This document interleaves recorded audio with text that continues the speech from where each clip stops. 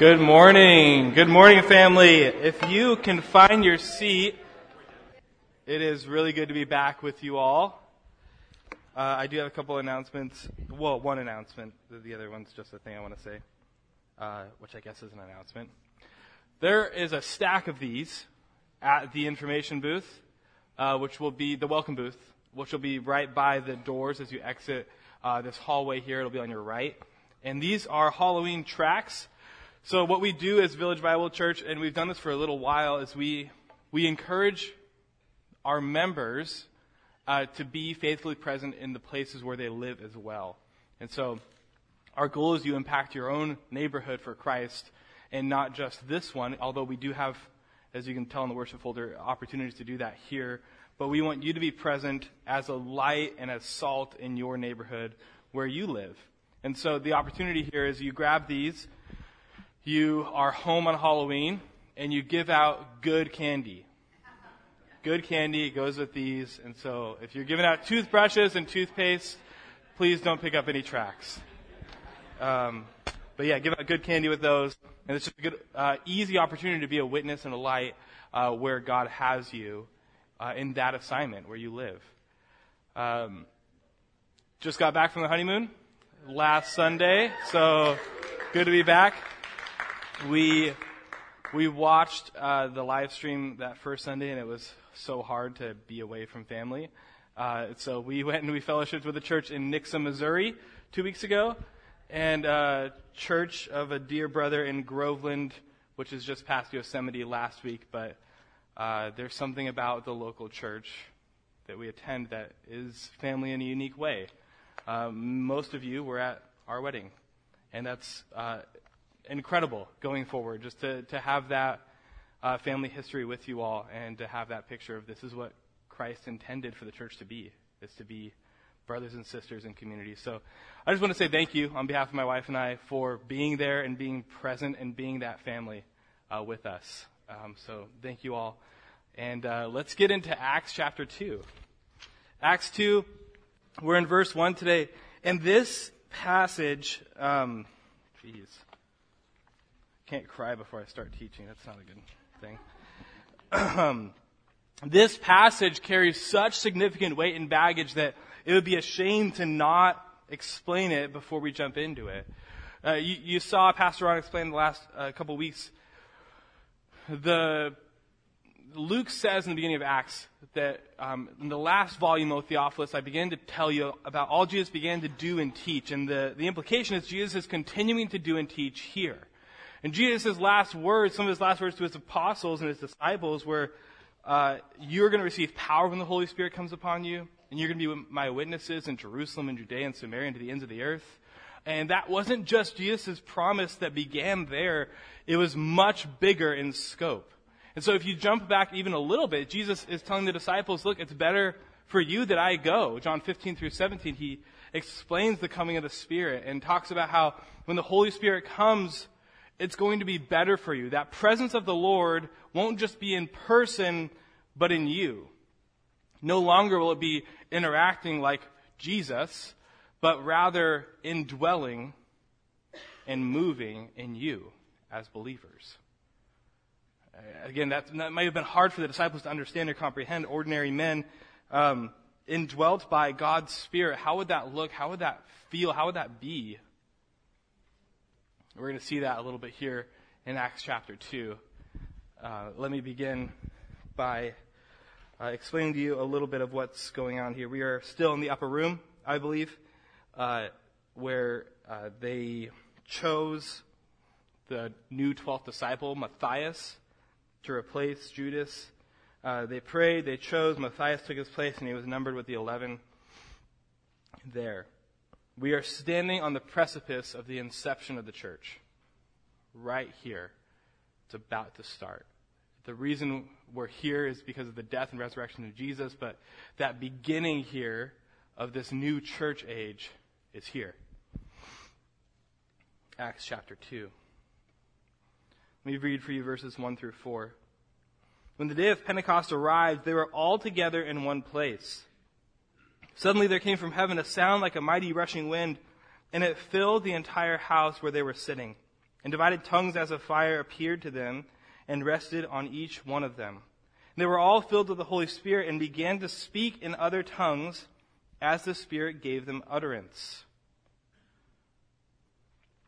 So we jump into the story, and there is a lot to unpack there. You'll notice on the back of your worship notes, if you're wondering about tongues, we do have the quote from the church constitution there on what we believe is Village Bible Church in regards to the gift of tongues, and I'll explain that for you a little bit more as we delve further into this chapter. I do want to take a step back and say Pentecost. We typically think of Pentecost as this church holiday almost. It's this church celebration, but it didn't start here. They were assembled and they gathered for this day. It was an Old Testament festival that was referred to as the Feast of Weeks. Leviticus 23, 14 through 21, and as well as Deuteronomy 16, 9 through 12, will talk about these festivals and how to keep them, how to practice them. And so, devout Jews as they were, the disciples, and many people from all over gathered together in Jerusalem to celebrate this festival. According to the tradition, this festival was celebrated in regards to when the law was given at Mount Sinai in the book of Exodus. So some scholars argue that this scene opens up with them at the temple, but it doesn't quite make sense with the context of a room and the gathering.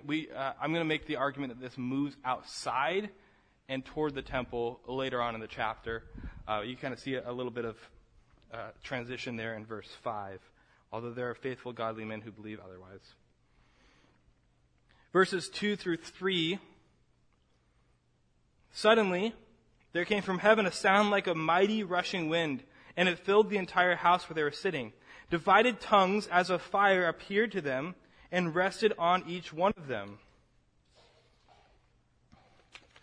If you know the word for spirit in Greek, you know the word pneuma can also mean wind. And so a mighty rushing wind fills the house. And whether or not that's intentional on behalf of Luke to use that word and that language, or that's just how the Spirit showed up, that's how the Spirit shows up. Wind was not a new way to refer to God's presence entering somewhere. Luke borrows this from the Old Testament. Some of Luke's point in using this word and describing the event in this way is to say that the presence of the Spirit is palpable. It filled the room. It was seen, it was felt, it was heard. Tongues as of fire appear over people's heads. God is present. That's the point Luke's making. Oftentimes in the Old Testament, as I mentioned, when God showed up, there was the sound of a rushing wind. Just a few examples of those are 2 Samuel 22:16, Job 37:10, Ezekiel 13:13.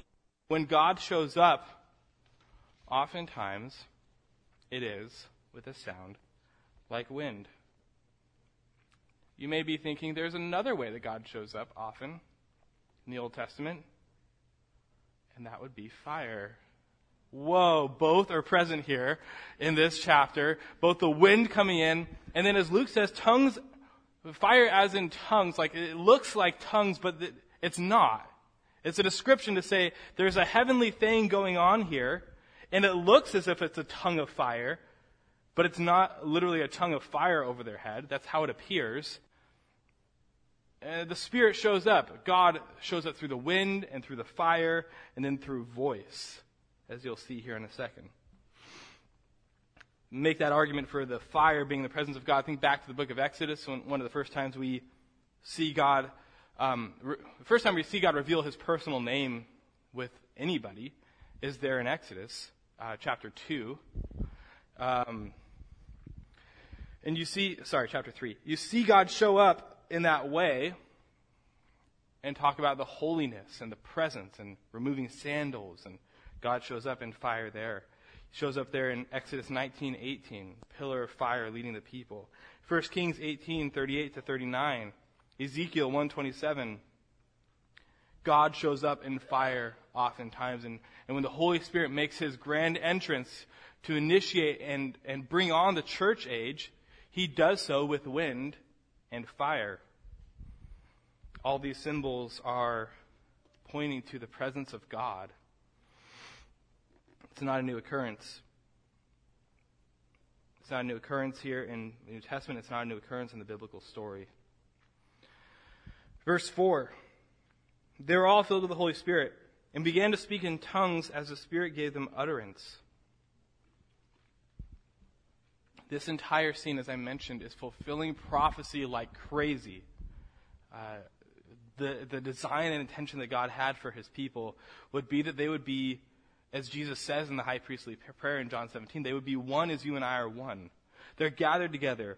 They're close. The Holy Spirit comes in and initiates these things.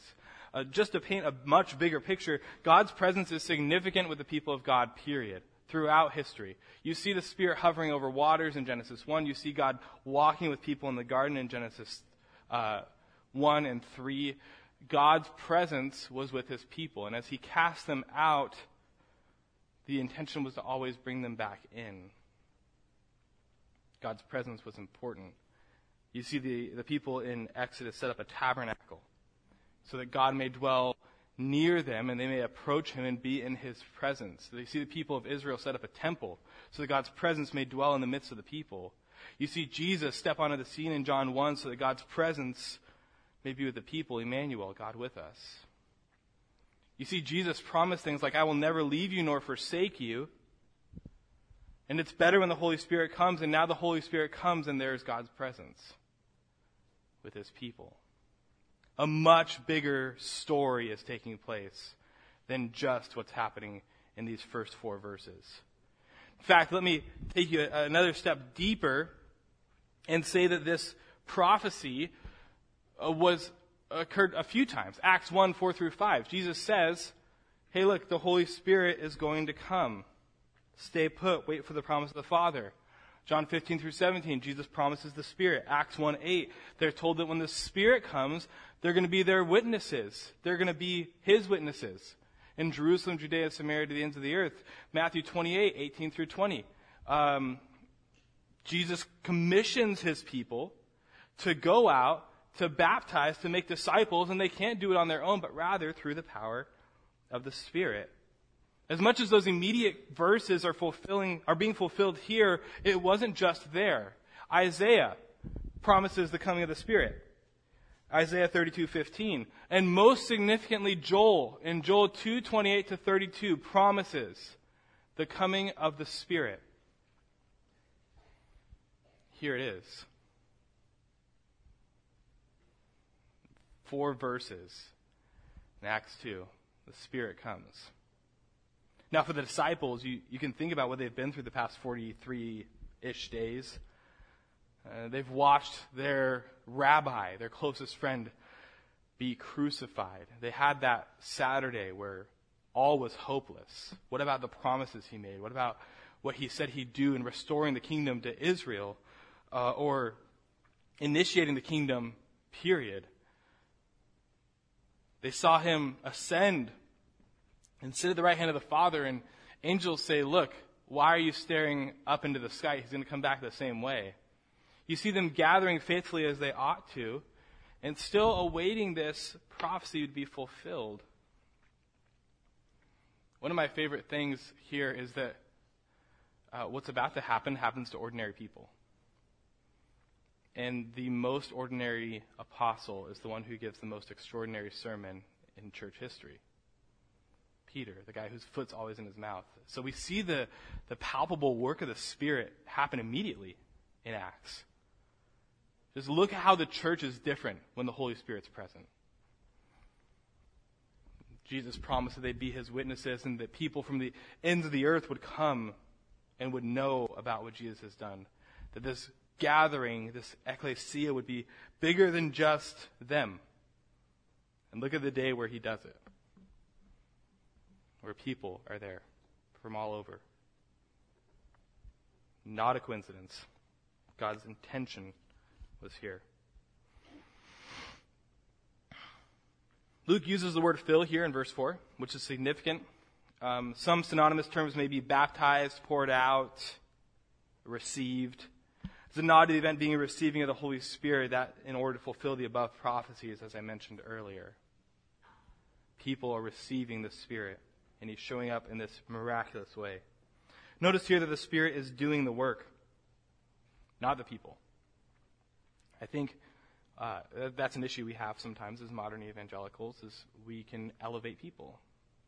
We can say this celebrity pastor or that big name pastor is so much better and bigger than the gospel or the church, but that's just not how it works. We've watched pastor after pastor in that way fall. But we notice here at the beginning, the Holy Spirit is the one who's doing the work.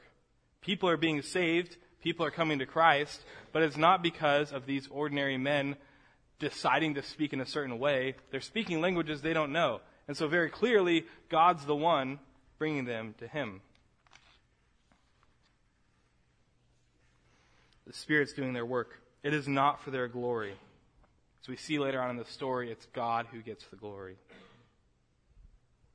It's God who gets the glory. Point number 1 in your notes. The Holy Spirit shows up and begins His work. The Holy Spirit shows up and begins His work. So those blanks are shows up and begins.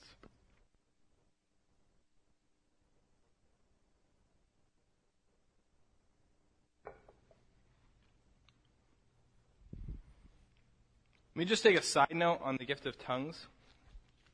If you are new with us or have been here a while and just don't know what we believe as a church, first of all, let me point you to our church website. We have our beliefs listed there. We have what's called a church constitution, which details all of our beliefs on whatever you can think of, pretty much. And then, there's a lot there on that. But let me walk you through specifically here this gift of tongues and talk about what we believe as the church on that gift.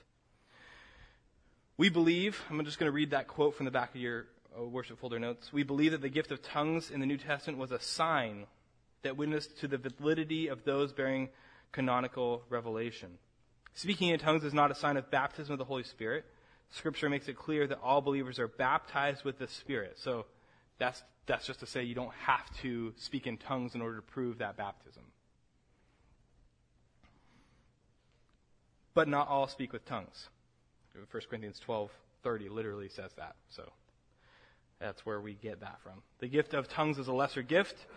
And as with all spiritual gifts, the gift of tongues is for the profit of all. And when we say tongues is a lesser gift, again, it says that in those verses.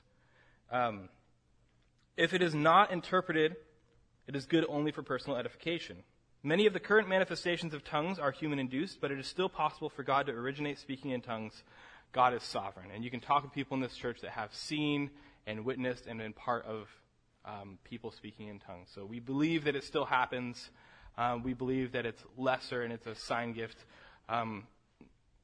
Personally, I'd make the argument that it happens more in third world countries than here. But I have seen and witnessed people speaking in tongues and do believe it is still a gift that is used. But we believe that it's lesser and not used as frequently. And so here we see, let me also explain a little bit more here. We're about to see the people speaking in tongues, and they're going to speak in languages that people recognize.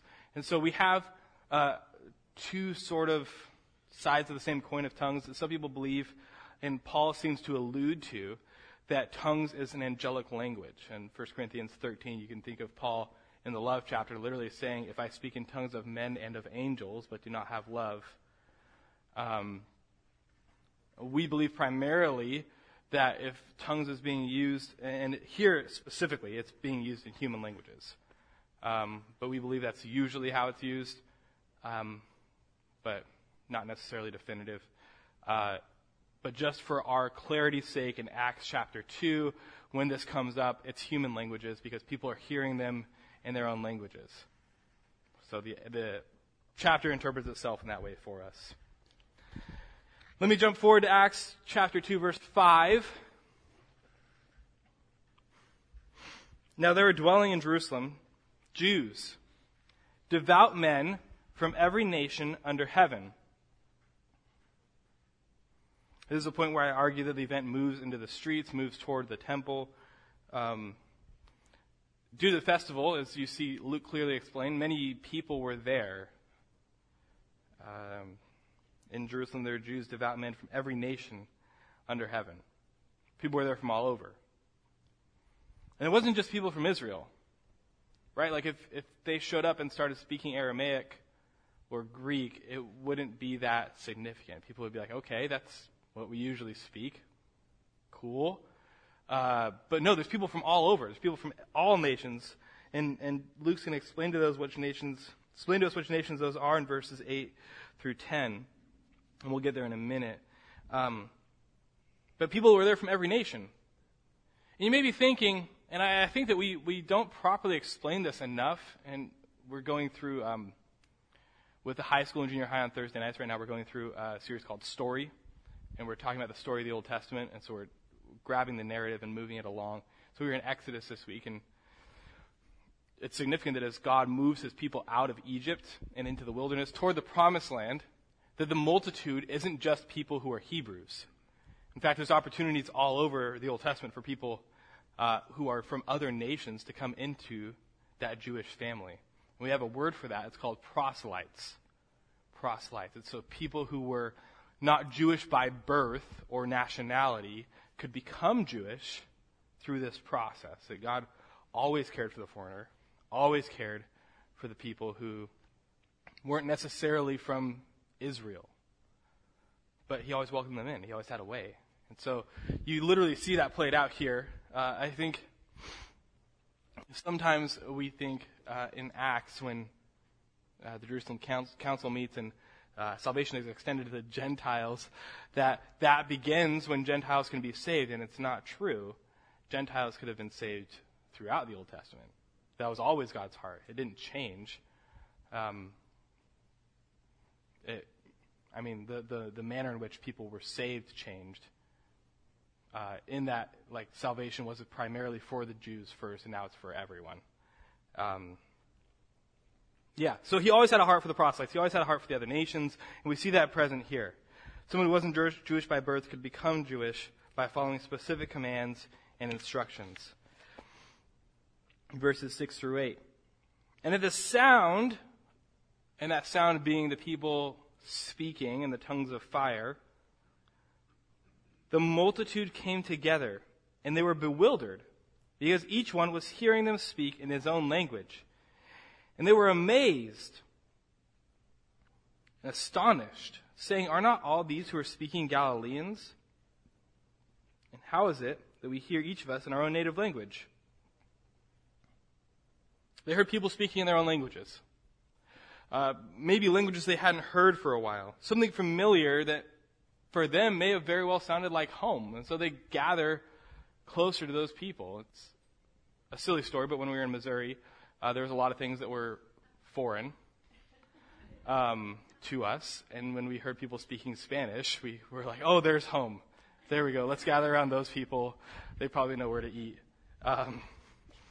So at a much bigger scale for the people who were in Jerusalem at the time, when they heard people speaking in their language, they would have thought, oh, home, and gathered closer to them and heard them uttering astounding things about God, which is just a wonderful opportunity. People look around, they say, aren't these people Galileans, which has a couple implications? Aren't they dumb? Don't they not know how to speak these languages? They have these accents. How are they speaking these languages? Meaning, like, it doesn't make sense for these Galileans to all be speaking these various languages. They know who they are. They know where they're from based on how they look, talk, and dress. But still, they hear them talk in their own languages. You can almost imagine pleasant relief and now a curiosity brewing into what these people are actually talking about. As the tongues begin to be spoken and people are able to interpret on their own because it's their language. They hear it spoken. Verses 9 through 11 talk about these specific nations that are mentioned. Parthians and Medes and Elamites and residents of Mesopotamia, Judea, Cappadocia, Pontus and Asia, Phrygia and Pamphylia, Egypt, and the parts of Libya belonging to Cyrene, and visitors from Rome, both Jews and proselytes, Cretans and Arabians. And we hear them telling in our own tongues the mighty works of God. So that's the content of their message, the mighty works of God. Here's what God has done. The people there, the the disciples and those who were present who've given that gift speak and testify to what God has done. Ends up being the most natural segue ever into a very successful sermon that Peter gets to preach later on in this chapter, talking about these mighty works of God. People from all over. This is exciting for the disciples because this was their mission, right? They were told that they'd need to speak to people from all over and share the gospel with them. And here they are, the inception of the church, gathered together, assumedly going back home after, and being able to share that gospel good news, and hearing. And so some fulfillment immediately happens for Matthew 28:18 through 20, as well as Acts 1:8, that what Jesus promised immediately is beginning to be fulfilled. And of course, it gets fulfilled in a much grander scale over the next 2,000 plus years. But here we are, at the start, and people from all over, every tribe, language, tongue, not every, but many tribes, languages, and tongues are hearing. Look at how quickly God is moving. You see the content of their message is not self-glorification. We walked with Jesus. Look at us. Look how cool we are. But rather telling of the mighty works of God. That was the content of their message in tongues. Look what God has done. Look at the amazing things that God has done. Verses 12 through 13. All were amazed and perplexed, saying to one another, "What does this mean?" But others mocking said, "They're filled with new wine. They're drunk."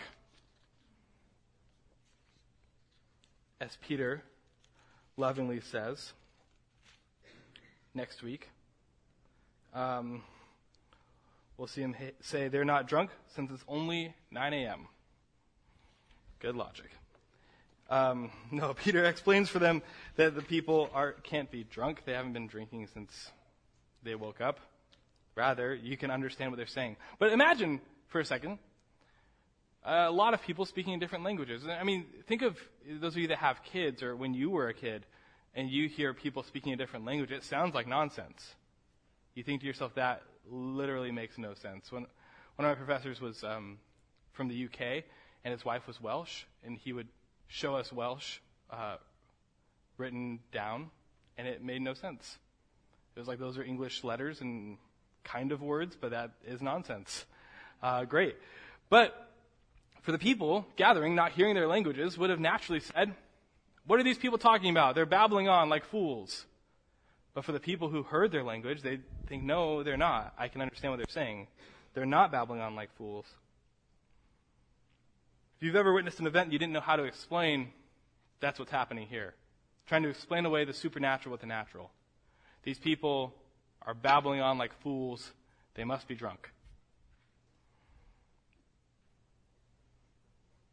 Supernatural works of God are so hard to comprehend or imagine that many people watching those speaking in tongues had no explanation.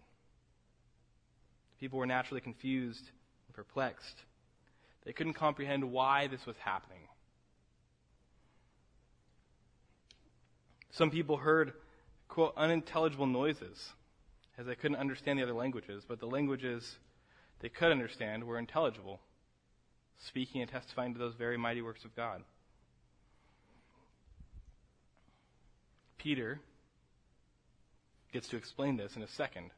And as I mentioned, this transition, this segue here into Peter's sermon is so natural and fitting that people are confused and saying, "They're speaking unintelligible words. What are they talking about?" And Peter gets to just say, "They're talking about the mighty works of God, and let me explain that to you in the common language that we can all understand." Notice one of my favorite points here in this story. There is a contrast to a Bible story that you heard as a kid in this section. And it's the story of the Tower of Babel.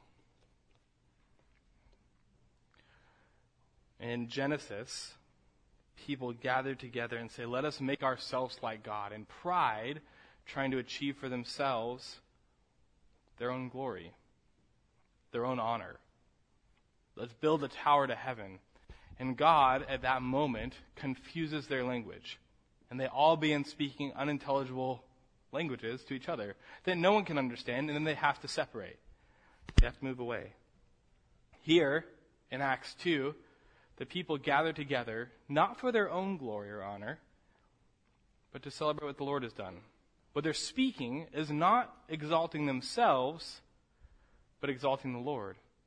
And God, again, sends different languages, but not to separate, to unify. God redeems here what happened all the way back in Genesis. Point number 2 in your notes. The people in Jerusalem are amazed at the work of the Holy Spirit. The people in Jerusalem are amazed at the work of the Holy Spirit. A couple points for you in application, for all of us in application. In Acts 2, the Holy Spirit shows up and makes ordinary men extraordinary through His power, through His might, through His work. I think the hard thing for me is to see in Acts 2 the Holy Spirit do this, and in 2021 us to be indwelt by the same Holy Spirit and not act in the same way. Not in the way of speaking in tongues, but in the way of, I'm just this, or I can't do these things, which may very well have been what the disciples would have said and done, but here the Holy Spirit shows up, and we're about to see next week Him empower Peter, who for the last 4 books has had a foot-shaped mouth, now preaches this eloquent sermon that you're wondering where in the world that came from. What makes us think that He won't do the same with us? That when He shows up and indwells you, the moment that you were saved, that Spirit who comforted Jesus in the wilderness and led Him there, and Jesus promised and said it would be better for you that I go so that the Spirit can come, and in Acts 2 shows up and testifies to the mighty works of God, that same Spirit indwelling you won't do the same through you. That your power, your ability, your work, your eloquence, all of that is insignificant when the Spirit shows up. He indwells you. And so your list of excuses that's a mile high for why you can't do what other people can do for the kingdom is insignificant, because the Holy Spirit indwells you. Just like He indwells every godly man and woman you've ever met. The same Holy Spirit that raised Jesus from the dead now lives in us as well. He shows up, and He begins His work in Acts 2. His work in the sense of the church. He's always been working and active. He shows up in us, and He is working, and He is active in 2021. So don't place your hope in things of this world. Don't place your hope in politics. Don't place your hope in people. Place your hope in God, the Spirit who has power and He gives utterance, that we can rely on Him and follow His lead. There's what we'd call veteran Christians in this room who have been Christians for a long time. They can tell you about the things that they've said and done responding to the Spirit's work that they didn't even know that they could do, that they could say. Watched God work faithfully in situations they thought were impossible. You've got prayer warriors in this room who have been praying for people for years and watched them come to salvation after 10, 20, 30 years of prayer. God is faithful, and He always has been. Just as He was faithful in Acts 2 to show up and initiate this church movement, so He's faithful now. I know that some of us in this room have ideas and things we'd like to do for the kingdom. Respond to the Spirit and follow through on those. We have a group of youth who want to do worship in a park. They're just responding to the Spirit. What can God do through that place of worship in a park? Living Nativity is coming up, and that was just an idea a few people here had, and now hundreds, thousands of people have come through and heard the gospel because of that. Respond to the Spirit. Point number 2 in your notes was the people in Jerusalem were amazed at the work of the Holy Spirit. Give God the glory. They didn't walk up and say, look at these men who are so eloquent. They were like, these guys are Galileans. What in the world is happening? These guys are nothing. They were amazed at the work of the Spirit. And the people there, rightfully so, Peter immediately goes, no, this is God. God showed up. And here's what God's doing. Let me explain it to you. Give God the glory. There are things that you've done in your life that with your own abilities you could have never done. Maybe schooling, maybe careers, maybe for many of you in this room, raising a family. Probably so confused and wondering how in the world God would work that out, and He did. He's been faithful. Give Him glory for that. So rely on the Spirit, follow His lead, respond to Him, and give God the glory for things that He's doing. I'm going to close in prayer. I know what time it is. Thank you. Lord God, thank you for your word, this opportunity we have, your Spirit's leading. Lord, help us to follow His lead. Help us to respond to Him well. Lord, be with us as we fellowship and minister to one another. Help us to be that church that begins here in many ways. Help us to be that church now as we seek unity and peace and reconciliation and forgiveness and your mercy and your grace. In Jesus' name, amen.